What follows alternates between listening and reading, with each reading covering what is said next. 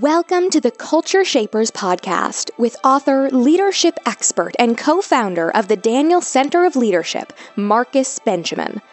At the Daniel Center, our vision is to develop and deploy godly leaders, and you fit that description. Here's Marcus for today's message. How do you allow R. Kelly to have sex with a child on film and then and still he can still come to Columbia, South Carolina and sell a ticket? Wow. We are literally operating at a level which I never thought we would be as a black community. And I'm not talking, this conversation is not just for black folks, of course. Your audience is much broader. But I'm talking about, I believe the black family has been torn apart or has been attacked by culture more than anything else. And I believe because the enemy and society understands how powerful the black family is and how powerful particularly the black male is.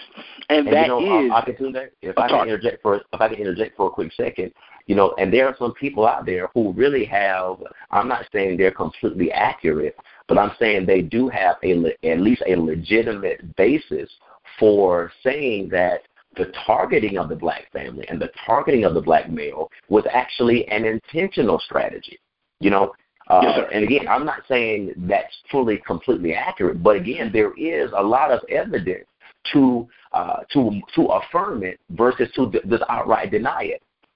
I totally agree. I mean, I'm not the person who sits around doing a whole lot of conspiracy theories. I just fully recognize who the enemy is and who the devil is and how he operates and how subtle he is.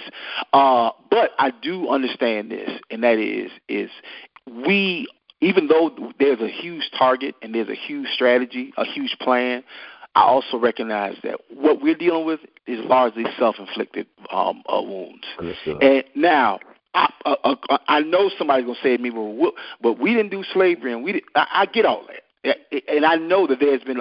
I know we're not. The stuff that's going on right now in regards to. Exactly. I'm sorry. So I was saying, no, we're not endeavoring to whitewash that and pretend as if it doesn't matter. I understand. Exactly. But we do have to recognize that we bear a bit of responsibility in this whole thing, and ultimately, it is our responsibility to turn our families, our lives, our careers, our ministries, our business, our marriages, our children. It's our job to do the necessary work required to turn these things around, and we have to take a look at our own personal culture. When we talk about society as a whole, as it relates to culture, people will say this often to me. They've said, well, I mean, you're communicating as if, the only people in the media who have negative images about them are black people, or the only people who have negative Hollywood experiences or negative hip-hop experiences are black people. But here's what people don't understand. They are exactly right in the fact that when you look at television, you see some white folks doing some crazy stuff, right? You see Asians, Hispanics, you see all of them doing some crazy stuff. So that's not the issue. The issue is when we look at the two major ethnic groups by numbers in America, white Americans, Caucasian Americans, and African Americans, what we find out is the Caucasian American has his or her identity and his or her value proposition in society firmly established. So when people see a white person acting crazy, guess what they do? They just laugh it off, right? They just laugh it off. But when people see, the average person sees a black person acting crazy, the average person says that's how they are. Right. So because that's been established as a consistently over time, the image of black men and black females in a poor or thuggish or promiscuous mindset or image has been established throughout media, established throughout entertainment, and even overwhelmingly perpetuated by our own entertainment creators and our own selves. Correct. So whereas you have, as you said before, there's been hundreds of years of establishment of Caucasian people as business owners, as educated, as family leaders, family values, as upstanding people in society, if you allow. But so when you see something that's contradictory to it, it's more or less that's just some unique circumstance as opposed to an overwhelming, consistent culture. man. That is now, ladies and gentlemen, you have to understand something. This gentleman is communicating as an insider. He has been an executive producer. He's an executive producer of his own content now, but he's been a producer. He's been in the writing booth. He's been in the editing suites. He's been in Hollywood. He's been in Vegas. He's been in these places behind the scenes regarding what's being written and what's being produced, the content that's being delivered to the masses. So we're not just having a conversation of two people who are, quote unquote, on the outside. One, he's on the inside as an entertainer, as a writer, and as a producer. Me as a businessman, as a cultural critic and a sociologist in terms of studying culture and interaction. So what we're talking about here is trying to give you some inside information about how culture affects our lives. And I'm going to read this scripture, a very important scripture, because when people hear me have the conversation, they'll say, man, Marcus or Bishop or whatever, I mean, I see what you're saying, but, I'm not sure if it's really that serious. Well, here's what the scriptures say.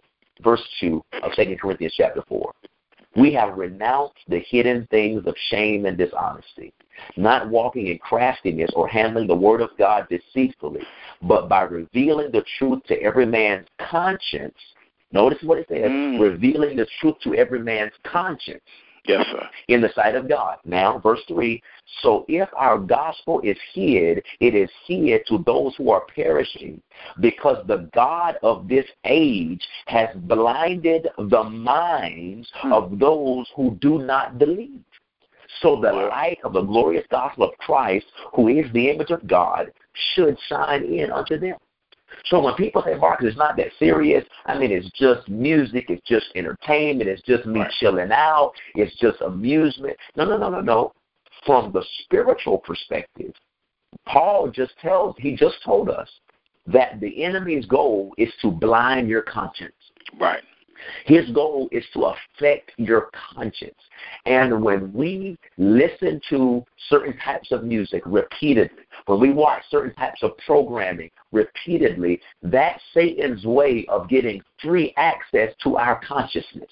Right. As I heard Ravi Zacharias, the world-renowned apologist, say, he was quoting someone else, can't remember the gentleman he was quoting, but he said that entertainment is Satan's way of getting to the front door of our hearts by going through the back door of our imagination.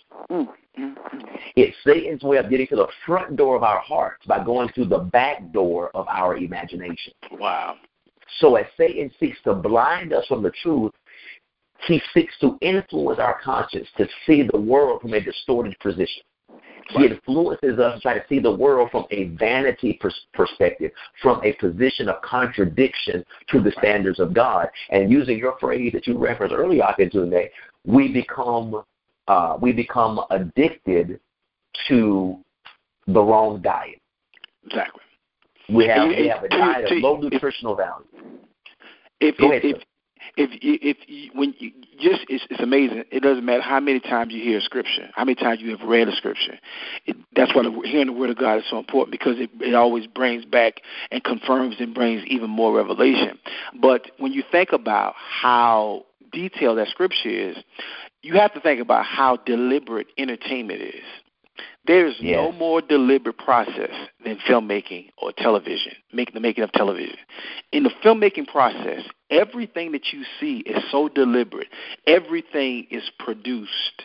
Everything is created. Everything is produced. That's why every form, every stage of production uses the word production, which is the root word is produced. So that means when we are developing a film, it's pre-production. When we're shooting a film, it's production. When we are editing a film, it's post-production. And everything you see, down to the sound, to lights, all of it is totally produced. You can add in, take out. Hold on. Let me interrupt for a second. So are you telling us, Akintunde, that whatever we end up seeing on film, or whatever we end up seeing in a music video, or whatever we end up hearing in a song, are you telling me that somebody intentionally, I mean, nothing was random, nothing just haphazardly happened? No. Everything is intentional. Is that what you're telling me? Nothing. Nothing is random. The only thing that is partly random or off the cuff, if you allow me to say, is the idea process. But the execution of that idea is totally deliberate from point A to point Z. So if you look at a television show let's use Scandal for example, there's no less than 300 people working on that show with detailed, targeted departments that they focus on nothing but this. This is my area. And it's such a collaborative effort that everybody has to be on the same page. So it's not by accident that Olivia Pope hair looks the same way every episode. It's not by accident that she wears a certain shoe or she wears a certain jacket. They have gone through literally so many different clothes. They've probably spent weeks of clothing testing, just testing what type of outfits, what brand, what designer, and then even ordering that or having that brought in custom made to fit her body and to make her look a certain way in scene, colors, fabrics. All of it is so deliberate to detail because they are trying to communicate a certain message. And that's how we have to understand, look at this whole thing, that it's not by accident that what's going on in television and music and the effects that it is having is not by accident. It is designed. It is strategic. And the people who are doing it oftentimes don't even recognize how they're being used in that process. But here's my problem. Here's my greater problem. At the same time that we're boycotting businesses, we are supporting the BET Awards and African Americans that produce content that fuels the systematic racism and prejudice that we're trying to fight against. Exactly. It's like, hold for a second. On what side of the table do we stand on? On one hand, you're celebrating and applauding the actors, the actresses, the musicians, the singers or producers that produce contradictory content. But then you want to boycott the businesses who are unrelated to the issue. Right. I mean, what are your thoughts on that? And that's because of confusion that we operate and we do things like that because we don't understand the root causes. We don't understand the more minute details of what's really going on. So what we're doing, what the whole the black family and the black community is doing with the Black Lives Matter movement is we're putting a Band-Aid on a gunshot. We're treating the symptoms of what is the outcomes of the problem as opposed to treating the root cause. And that's the root cause is our lack of Christ and our focus in mindset and in our culture, our norms and values. That's the issue that we're not dealing with. And just quick, if I could bounce back to your point about Caucasians and to my white friends and family who are listening out there, understand this right here. This is why this conversation is important for you. Black music, black style, black fashion, black industry, television, even food is the most overwhelming and most effective black music and black folks affect culture more than any other group. If you look at music, if you look at television, you look at clothing, hair, even food, black people affect that more than any other group. So this does affect you because ultimately, even if you're an adult and you're a conservative white male listening to this, your children probably are more affected by style, hair, music, television, and entertainment that is birthed out of the black community. So going back to the point of where you picked up dealing with the Black Lives Matter and being connected to the LGBT movement, that connects to my point about the feminization of the black male.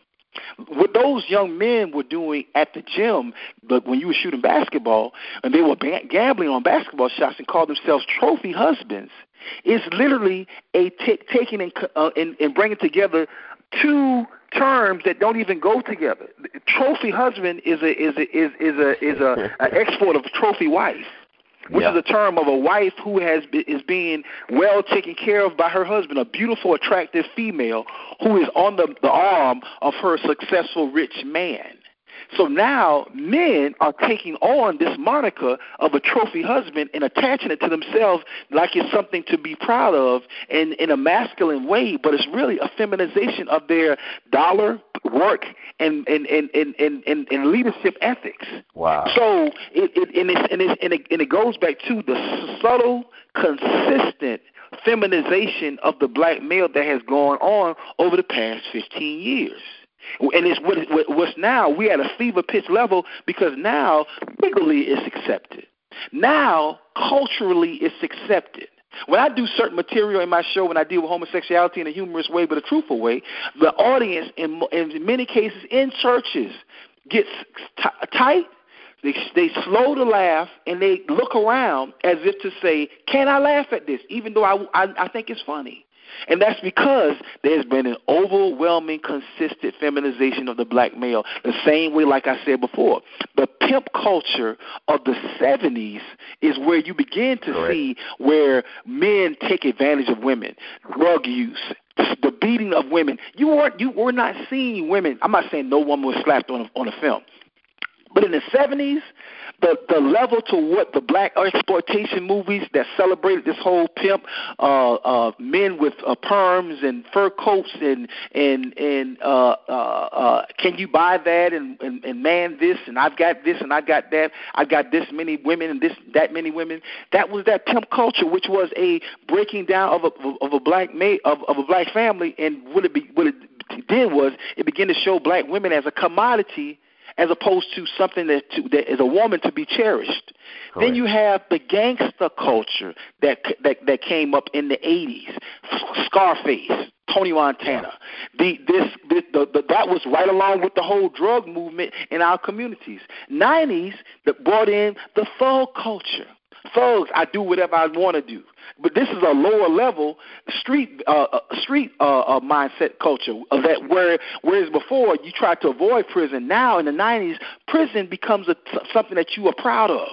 Yeah. And then you have in the 2000s the feminization, a consistent, slowly decomposition of black masculinity to the point now, like as I said, if you come out and say I'm a homosexual, it is a career move. It is a huge. It will thrust your career forward. Whereas decades ago, it would have been something that would have destroyed your career. And what it communicates is this is good. This is better. This is the way to do it. I am who I am. But the same culture that celebrates it somehow wants men to stand up and be and take care of their families. They somehow want men to go out there and be leaders. The same people who celebrate homosexuality will get upset when we can't fight the Taliban or ISIS. It's all. Goes back to that whole mindset of the feminization of men overall, not just black men, but men in general. But so you can't have it both ways. So we're dealing with the outcomes, but there's things that we can do though. There's some things that we can do.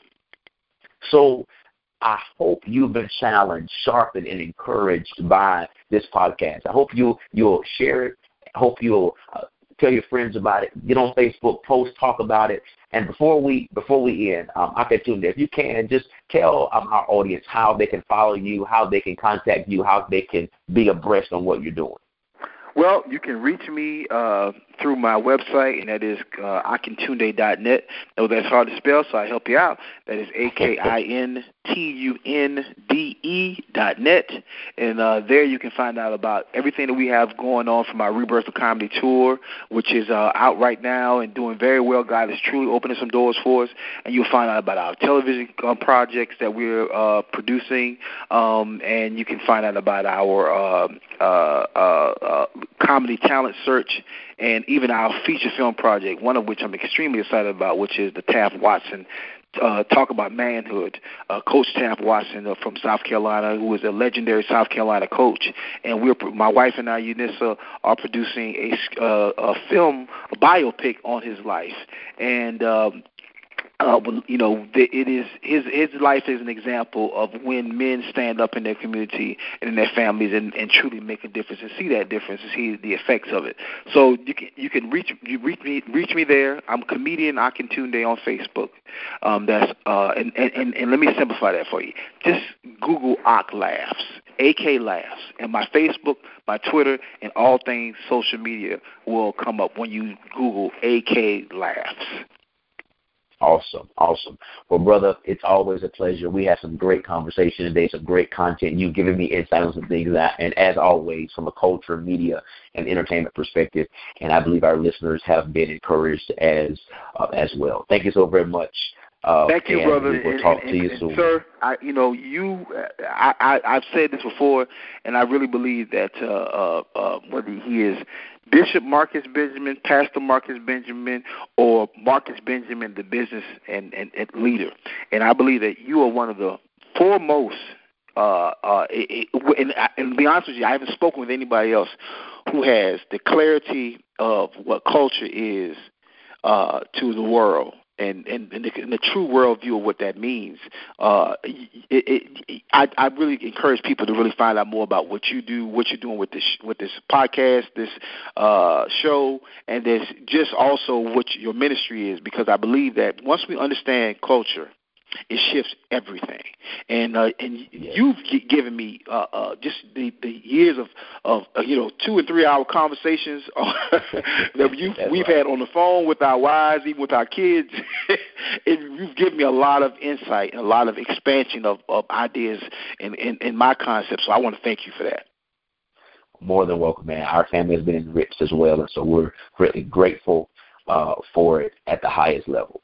Thank you for listening to the Culture Shapers podcast. Take a moment and find out more about our ministry by visiting thedanielcenter.org.